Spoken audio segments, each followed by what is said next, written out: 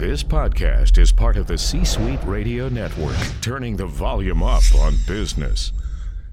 This podcast is sponsored by Grand Heron International.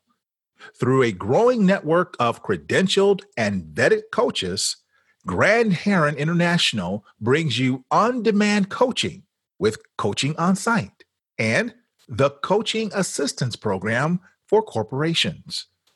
Whether you are a company committed to investing in your leaders, an individual navigating a complex situation, or a coach searching for a superb network of coaches, visit us at grandheroninternational.com.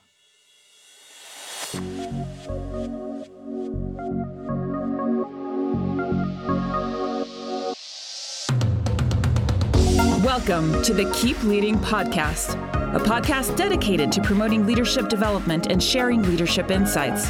Here's your host, the Leadership Accelerator, Eddie Turner. Hello, everyone. Welcome to the Keep Leading Podcast, the podcast dedicated to leadership development and insights. I'm your host, Eddie Turner, the Leadership Accelerator. I work with leaders to accelerate performance and drive impact through the power of facilitation, coaching, and professional speaking. We live in a world of the non-traditional athlete, where a quarterback is now also a running back. A basketball center can dribble and shoot the three-point shot. At one point, these folks were told to pick a lane. You can't do more than one skill or position well. That is no longer the case in athletics. The non-traditional athlete is here to stay. But what about in organizations? When we're talking about leaders and leadership, can you play multiple positions, as it were? Can you lead across sectors? With more than 50 years of experience, my guest today, Richard Marker, says the answer to that question is an emphatic yes, and he is here to explain. Richard Marker is an internationally known expert in philanthropy. He is an author and frequently quoted thought leader in his field. Richard is a much sought-after speaker who has spoken in 39 countries on 5 continents. He served as the CEO of a large international foundation, a university professor, and a chaplain. As a volunteer leader, he has sat on 60 foundation and nonprofit boards and chaired 12 of them, including chairing 2 international religious ones. So I am excited to have Richard Marker here with me today. Richard, welcome to the Keep Leading Podcast. Eddie, it's a great pleasure. And in listening to your introduction, it strikes me that, well, first of all, I wish you were a good enough athlete to do all the things you talked about. But but beyond that, the distinction that you made is an appropriate distinction for people who are above a certain age. If you talk to younger people today, millennials and people around that age, they'd scratch their head and say, what's the big deal about having multiple careers and accomplishing things in a variety of sectors? They take for granted that they're going to have a multifaceted lifetime career and do interesting things. People above a certain age assume that they chose, as you said, pick a single lane, develop a single expertise, and stick with it. So in a way, the career that I've had is more typical of somebody who's up and coming, maybe a full generation younger than me, than people of my generation. But I think that introduction is going to be so routine when you introduce the people who are the next generation. They're going to say, what's the big deal about it? It's an important cultural distinction and a social distinction, but it certainly is something that has informed my own life and my own career. So anyway, thanks for those words, and I appreciate the context you put things in. Well, thank you for that, Richard. And I was really excited to get you on the show to talk about cross-sector leadership because of what you've done. And you, to your point, accomplished these things at a time where that just really wasn't allowed in most cases. And I want to highlight for leaders the fact that not only is this something that is possible, and to your point, the younger leaders will take for granted because it's acceptable today, wasn't always the case because you'd stay at a company for 25 years and retire. But they are changing jobs every 2 or 3 years, and they may find opportunities in a completely different area, completely different skill set than what they may have started on. So I'd love to have you explain to the audience why this matters. Sure. And I will say that if you had asked me, you mentioned how many years I've been doing things, and just to put it in historic perspective, and it's going to be relevant to one of the stories I talk about, I began my career with my first master's in 1968. If you had asked me in 1968 what the next 50 years were going to look like, I absolutely positively guarantee that I would not have had the slightest clue as to which directions things were going to go, what stops I would make along the way, what things I would be proud of and accomplishments I've had. So it's also an important thing to bear in mind that you can plan your life. You can plan all the things that are going to come along, the opportunities that are going to be there, the challenges, the way in which your interests change.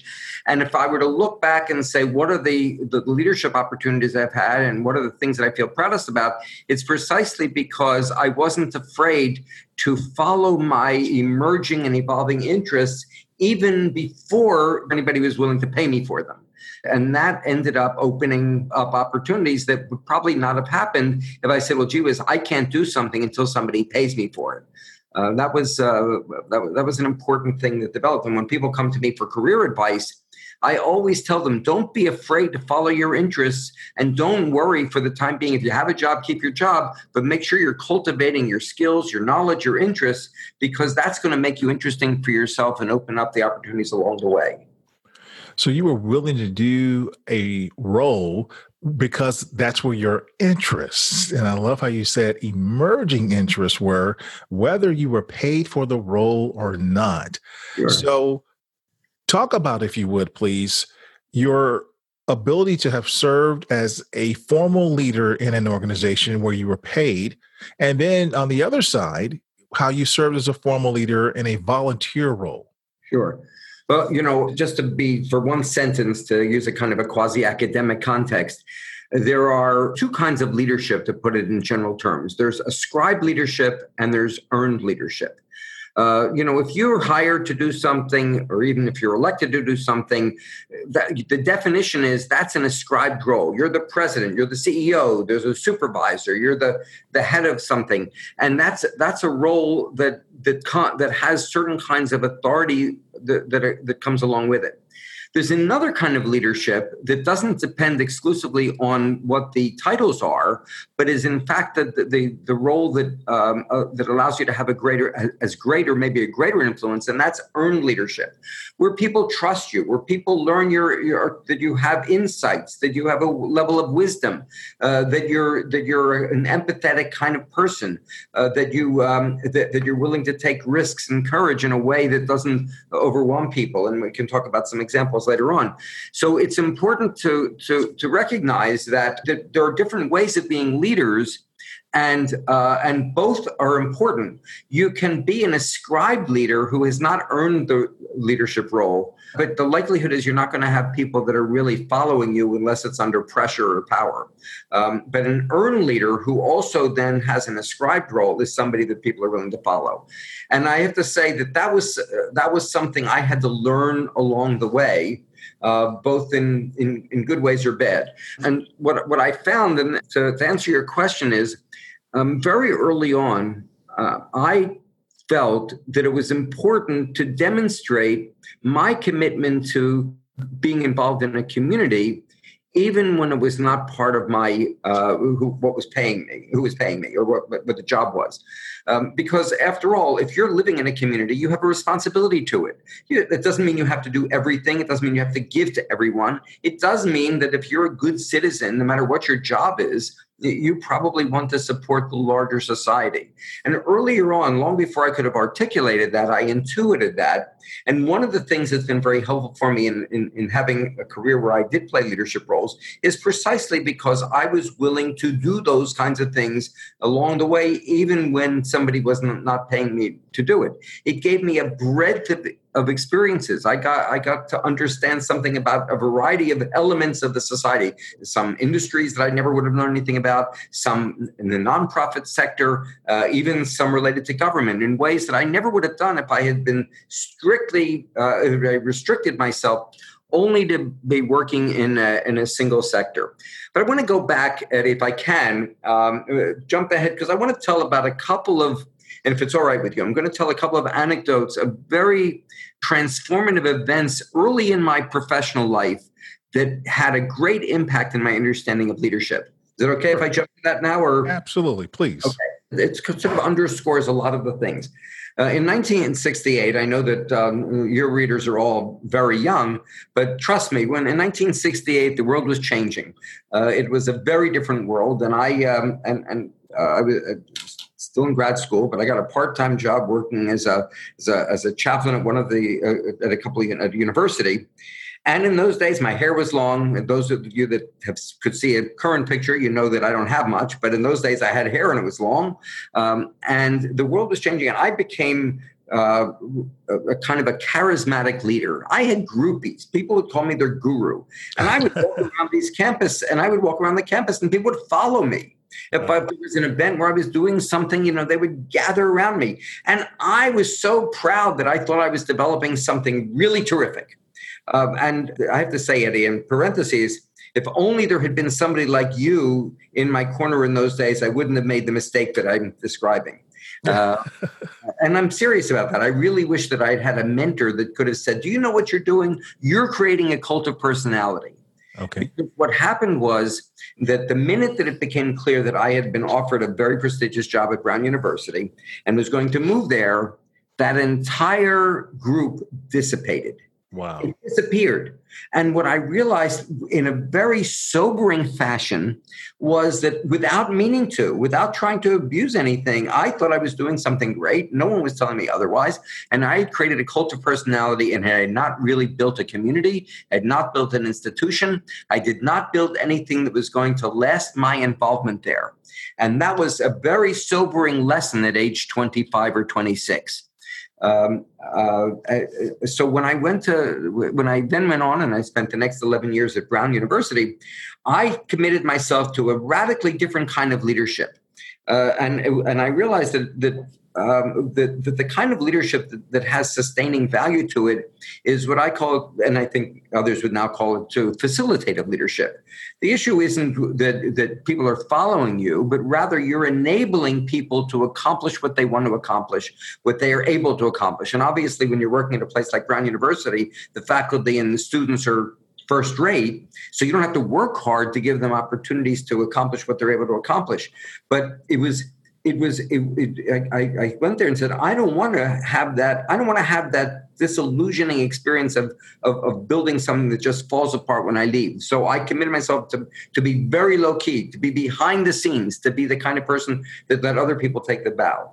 The second lesson, though, was when I was being evaluated for tenure. And a number of students came to the people evaluating tenure and said, we have a lot of respect for him. We like him a lot, but we would like him to be more of an out front leader. So apparently what I had done is I had been so far the other direction that I hadn't cultivated the kind of leadership that people wanted. They didn't need me to be a charismatic guru type leader. What they needed is for me to be a courageous person who articulated vision, who could describe what the community could become, would help them think through what their own potential was in ways that maybe they weren't yet ready to do. So the second major transformation foundation for me in leadership skills was learning how to become the facilitative leader, to be a visionary. That's not the same as charismatic. To be a visionary, to articulate visions that can help people fulfill what they want to do. Well, thank you, Richard. I appreciate your summary there of the types of leadership that you've had to exercise, and the fact that you learned that something I always close in every episode saying that once a leader, not always a leader, and that your leadership style has to change. Right. And you went through very nicely how you experienced formal authority and informal authority, as Dr. Ron Heifetz at Harvard would define it, and your ability to masterfully do both. You had a following, you were the guru, and then all of a sudden that went away. So you recognized a need to shift and get something that was more sustainable in terms of leadership styles. So then the next chapter was when I became a senior executive. Because in a senior executive, in a certain way, you have a narrower range of followers. You have the people that are doing the work. As a matter of fact, many of them are leaders in their own right. And the next challenge there was, how do you become a leader when you're dealing with people who have tremendous potential as leaders in their own right, have their own followers, and if you're not careful, you can become somebody who's in the way of their leadership or somebody who's enabling it. And so one of the things I learned in the next stage is how to be an empowering leader. How do you enfranchise people? How do you make it safe for people to be the kind of professional leaders that they can be, so that they don't feel stifled, so that they feel that you're going to have their back, that they feel that in fact that you're not competing with them. And that was something that was very important during the years when I was a senior executive and had people, frankly, at the end, people all over the world reporting to me to be a successful leader in that way. And that was a third kind of leadership that I think is applicable. And that one I think is applicable both in the private sector and in the nonprofit sector. Because anybody who's at the top of a pyramid has to make a decision. Am I the top that everybody looks up to? Or am I at the top who's enabling everybody who technically below to be the top of their own pyramid and to feel good about it and to be successful at it? Very good. And that was a lesson that also served me well when I became head of a foundation, because when you become head of a foundation, you're giving money out. And what you're doing is you're funding nonprofit organizations to accomplish something. If you want to be the one that takes the bow, the likelihood is that you're not helping them do what they need to do. You need to have great ego strength to recognize that even though you may have the power and the money, you're only successful if the people that you're enabling are doing what you want them to do. And if you get in the way of that because you have your own ego needs or your own power needs or your own organizational needs, the likelihood is that none of the things that you're trying to accomplish in the philanthropy world are ever going to be accomplished. So that the final stage there, what I think of that progression was to, in a sense, it goes back to facilitating, but at a much different, much more powerful level, much more where you have all the power and because you have the money and you have the role and you have those kinds of things. And how do you make it possible for that power not to get in the way, but for that power to be used so that the ultimate goals that you have, the ambitions that you have for that money, for that foundation, for that philanthropy, to accomplish what you want to do. If you don't have your ego strength, you're going to fail. So, Richard, thank you very much for your answer on that and your insights, especially how you capture facilitative leadership. And that's something that I find very exciting. I hadn't heard that term. I'm starting to hear it more lately, but you've been using that for a while. That's something I'm actually going to be addressing in my next book. So excited to hear you talk about that and all these components of leadership that you have exercised and how it has shifted over the years. And you ended up talking there a little bit about your philanthropic efforts. And so I want to visit that on the backside here as we come back from break. Okay. So we're talking to Richard Marker, and we're talking about cross-sector leadership. Well, we'll hear more from Richard right after this. This podcast is sponsored by Eddie Turner, LLC.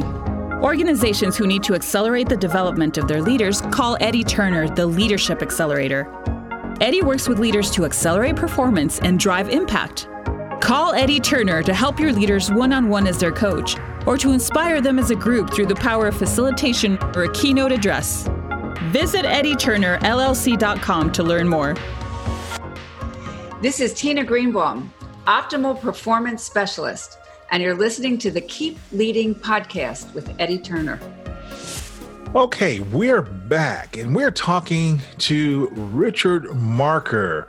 And Richard is talking to us about cross-sector leadership. And before the break, Richard gave us a lot of insight in terms of what he has done as a leader and stressed a few things I felt were really important, especially as you talked about facilitative leadership, the difference between formal and informal leadership.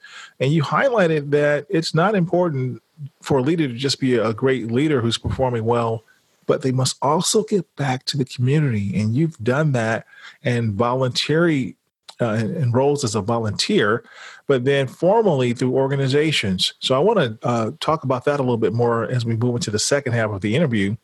But I also want to isolate something else that you've done and more on that informal side. Not only have you held paid positions, what on the informal side have you done? Okay. Well, over the years, I think you said at the very beginning, somebody asked me recently, so I did the arithmetic. Otherwise, I wouldn't have known this. I counted that I had been on over 60 volunteer or foundation boards over the years and chaired about 12 of them. And they've ranged everything from very local organizations doing advocacy and political work to international, as you mentioned, interreligious ones. And that's unbelievably fulfilling. First of all, you meet people in a very different way. It's a very different kind of leadership. It means you're doing it because you want to. It's doing it because you care. But at the same time, anybody else who's involved, they don't owe you anything. They're only involved if you make it, if you as a leader make it gratifying for them, and they also feel as if their interests and needs are being fulfilled. And perhaps because it's to show off a little bit, I'm going to talk about one of those boards because we don't have a lot of time and it's nice to show off. One of the boards that I'm a past chair of, and was actually the first chair of this organization, called the Board of World Religious Leaders. It's made up of religious leaders from 6 religions, the most famous of whom is the Dalai Lama, but there were other major world leaders from Judaism, Christianity, and Islam, and Hindu, Buddhist, and Sikh traditions. And it was sort of ironic because all of those people were leaders of organizations and flocks and things like that. And I wasn't. So, I was a leader of leaders. So Richard, I just want to interrupt you for a second and just to check in. You have led a board that was interreligious where 6 different religions were at the table, including the Dalai Lama, huh? Yeah. And because you can't get 6 people from the same religion to agree on things anymore. So that's pretty impressive. Well, for your next 30 minutes that nobody's going to listen to, I can tell you nice stories, but you don't have enough time. But what was interesting is it was fascinating that they chose to elect me to do that. Because these are people, I was there as an individual. Whatever my credentials are, and I have legitimate religious credentials, but that's not what I do. It's not what I've done. And the fact that they chose to elect me to play this role, I took as one of the most moving endorsements of the kind of respect that they had for the leadership style that I had developed. Some of that was intellectual. Some of it was an ability to communicate and to articulate kinds of things, and the degree to which they had confidence. These people that didn't need somebody to authenticate them, but they were willing to do that. I have to say that there have been many wonderful things that have happened over the 50-some years of my career, but the fact that I was selected as the first chair of that group was really, and was for close to 10 years, was really one of the most moving things in my life. And frankly, some of those people are still wonderful friends. I'm not chair anymore, but I'm still invited to the board meetings. And it's an extraordinary kind of experience. But you also get to see, and this is relevant to the topic, you can get to see when you're there a couple of other phenomena and attributes that I want to mention when we're talking about leadership. What you learn when you see these people who are really accomplished is that they have a unique understanding of what does it mean to be a leader and what does it mean to be humble. Every one of the really successful people, the people that sit down in those rooms, that have those conversations, have an extraordinary sense of their own humility, as well as an understanding of what the responsibility is to be a leader in the voluntary sector. It's profoundly influential to watch that on an up close basis. which isn't always evident. The people that don't have the humility don't sit in those rooms because they are not able to sort of bring themselves back from it. But here so that's interesting because a lot of people don't consider humility a leadership trait. Some people call that weakness. Well, this is not a nice thing to say, but they're wrong. And look, that doesn't mean that there's not a role for somebody to be proud of what they do. It doesn't mean that there's not an important role to understand that you need to be courageous and sometimes be out front. But humility means that you know the limits of your capacity, that you know that it's not about you, that you, and we'll come back to that it's always about others. It's always about what your leadership can bring about. And so that the truly great leaders are the ones that never lose sight of that. And that's what I mean by humility. Yes. Well, thank you for that distinction. And because you're right, there's a difference between lacking courage and understanding one's own limitations. And many might argue that when a leader does get to the point that they understand that they have limitations, that they then will exercise their leadership in a more effective way because they understand the need to look to others and elevate them to leverage their strengths as a leader. Right. And also the understanding of the limits of what any one human being can ever do. Mm-hmm. As successful as you can be, no one human being can do all the things that have to be done in this world. And that goes to the question that you really wanted me to make sure I want to get in there during these last couple of minutes, is understanding what I call the intersectors working together. The further you get to understanding in the philanthropy world, the further you get to understand the systemic challenges, whether you talk about climate change or whether you talk about homelessness or whether you talk about food insecurity or whether you talk about migrants, you learn very quickly that there's no one sector that can solve these problems. If you don't understand the potential of your own sector, whether it's philanthropy or government or private industry or the social service sector or those kinds of things, you have to understand its potential. You want to maximize that, but you also understand very quickly that you can't do it alone. And you have to understand, therefore, how do you bridge those things? How do you make them work together so that you solve that at least you create the possibility of solving the very big problems of our time? So, Richard, you've used that word several times, and that is one of the things that you really have become known for. You are a true thought leader who's cited in many publications, as I said at the beginning, around your philanthropic efforts. Can you please describe what you mean when you say philanthropy and how that differs from charity or volunteerism? Good. Absolutely. Okay. So first thing I want to say is I have a talk that I give that nobody ever pays me for is a talk called How to Be a Philanthropist on $5 a Week. And people always scratch their head and say, what do you mean? Look at all these people that have billions of dollars. They're philanthropists. They can give $100 million without thinking about it. The truth of the matter is that there are people that give $100 million that are giving to charity, but they haven't given one thought as to what it can accomplish, or how does it reflect their own values, or how does they know what they want to accomplish with it. And so they can be very generous. They can be altruistic, but philanthropy means that you want to do something that can accomplish it, and you do it thoughtfully. Hopefully you do it ethically, you do it in an informed fashion, and it doesn't matter how much money you have. Somebody with $250 can probably play a key role in a local soup kitchen. Obviously, they can't do it in a big museum or university, but $250 in a local community basis might be somebody taken very seriously, and that $250 may make the difference of 100 people or 200 people or 500 people eating that week. So it's important to understand that the issue is not how much money you have. It's a matter of putting your altruistic instincts, you're wanting to do something that can make a difference, and doing it with thoughtfulness, ethically, and with as much information as you possibly can. That's what I mean by it. Charity is nothing wrong. Charity is very important. Charity's existed for as long as we're there. Charity is when somebody pulls at your heartstrings and say, oh my goodness, here's somebody who's sick. Here's somebody who's homeless. Here's somebody who needs something immediately. And you say, I'm going to take $1 out of my pocket, or I'm going to give to the Red Cross because of the flood. That's legitimate. That's great. That's charity. But philanthropy is one step beyond it. It's where you step back and say, what can I do that's really going to accomplish the greatest good with the money I'm going to put on the table? There's room in everybody's life for both of those. Very nice. Thank you for that distinction. And that makes me think about things a little differently now, because from the definition you shared, Any of us could be a philanthropist. We don't have to be a ultra wealthy person to do that. That's right. And that goes back to what you said earlier about a leader giving to our community, giving to causes to make a difference. Yeah. Okay. So, Richard, some 2 decades ago, you developed a distinct approach for funding strategies. Yes. Can you talk about that?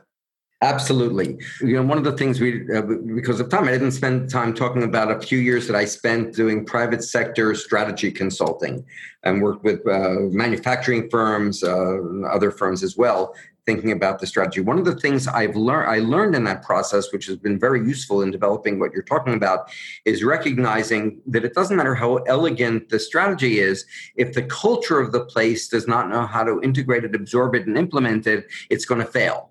And I discovered in the process that if you don't address the underlying culture of people in the room up front, you never quite solve the strategy question. And when I started to get into this field, I discovered the same thing was true in the philanthropy world, especially in families. And we all know this. In families, everything is true, except it's more so. So that if people disagreed with each other, that was not simply a disagreement, it was a character flaw. And one of the things when people would sit around a family foundation table, one of the things I realized is what was the division was not where they wanted to give very often. It was often about the way they wanted to do it. And by getting to the underlying culture of the way they thought about it, do you need recognition or do you want anonymity? How risk tolerant are you for the kinds of things you want to fund, or are you very risk averse? And I have a whole series of categories that are relevant to this. By addressing those things up front, it takes an unspoken elephant out of the room. It allows people to recognize that there's a legitimacy to a variety of approaches to being philanthropic and making all sorts of other kinds of decisions, so that when you're there next making the decisions are informed by a recognition of what's motivating other people and not simply what their priorities are. So people who are listening have probably gone through a strategy approach where they start with mission and vision. I've discovered that I like to end with mission and vision and start with culture because it means the mission and vision really emerges out of a very good, thoughtful process, and B, because it gets people to articulate who they are, what their motivations are, what their values are right up front, and in a way that helps decision making along.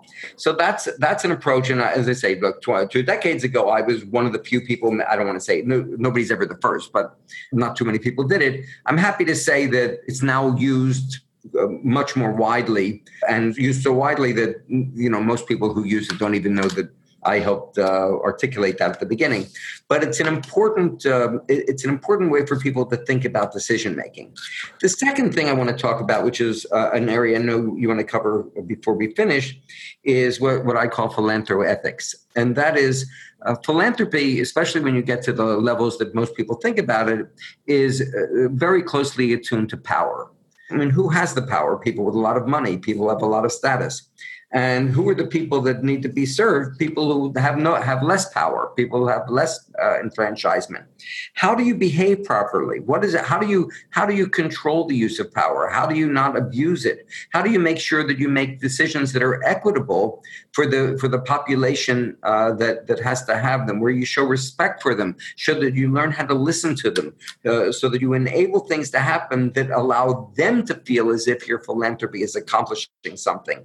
And so by helping people go through a process of understanding the ethics and the equity of the kinds of decisions they're making and the way they're going through it is the second stage of the philanthropy process that I like to work with people on, because it helps them be much more self-aware of the implicit power role that we play in this area.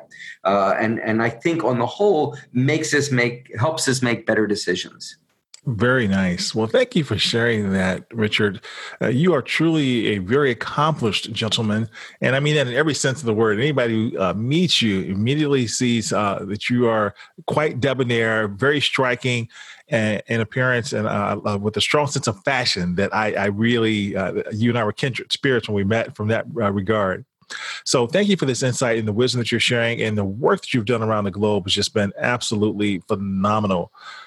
What thoughts or quote would you leave with our leaders who want to keep leading? Well, I think underlying all of this, if I were to summarize what I've learned about leadership over this period of time, is that authentic leadership, real effective leadership, the kind of leadership that has a long-term sustainable impact, is never about you, but it is always about what you enable. I like that. Yeah. Authentic leadership is never about you, but about what you enable. Well, we appreciate that, and that will absolutely help us keep leading as leaders. Where can my listeners learn more about you? They can, if they wish, they can look at our website, which is wisephilanthropy.com. You'll see there a blog which has lots of articles written over the last 20 years about philanthropy.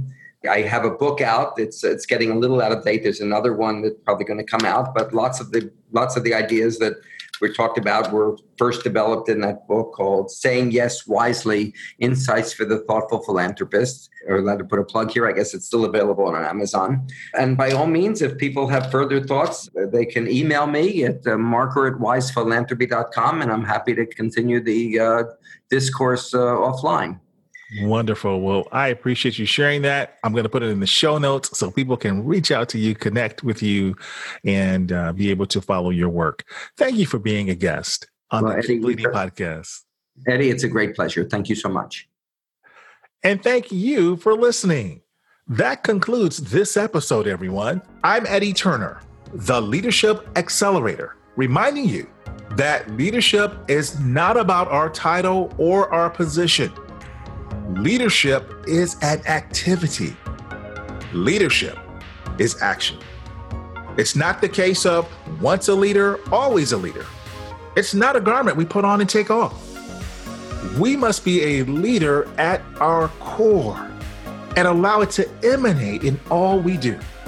So, whatever you're doing, always keep leading. Thank you for listening to your host, Eddie Turner, on the Keep Leading podcast. Please remember to subscribe to the Keep Leading podcast on iTunes or wherever you listen. For more information about Eddie Turner's work, please visit eddieturnerllc.com.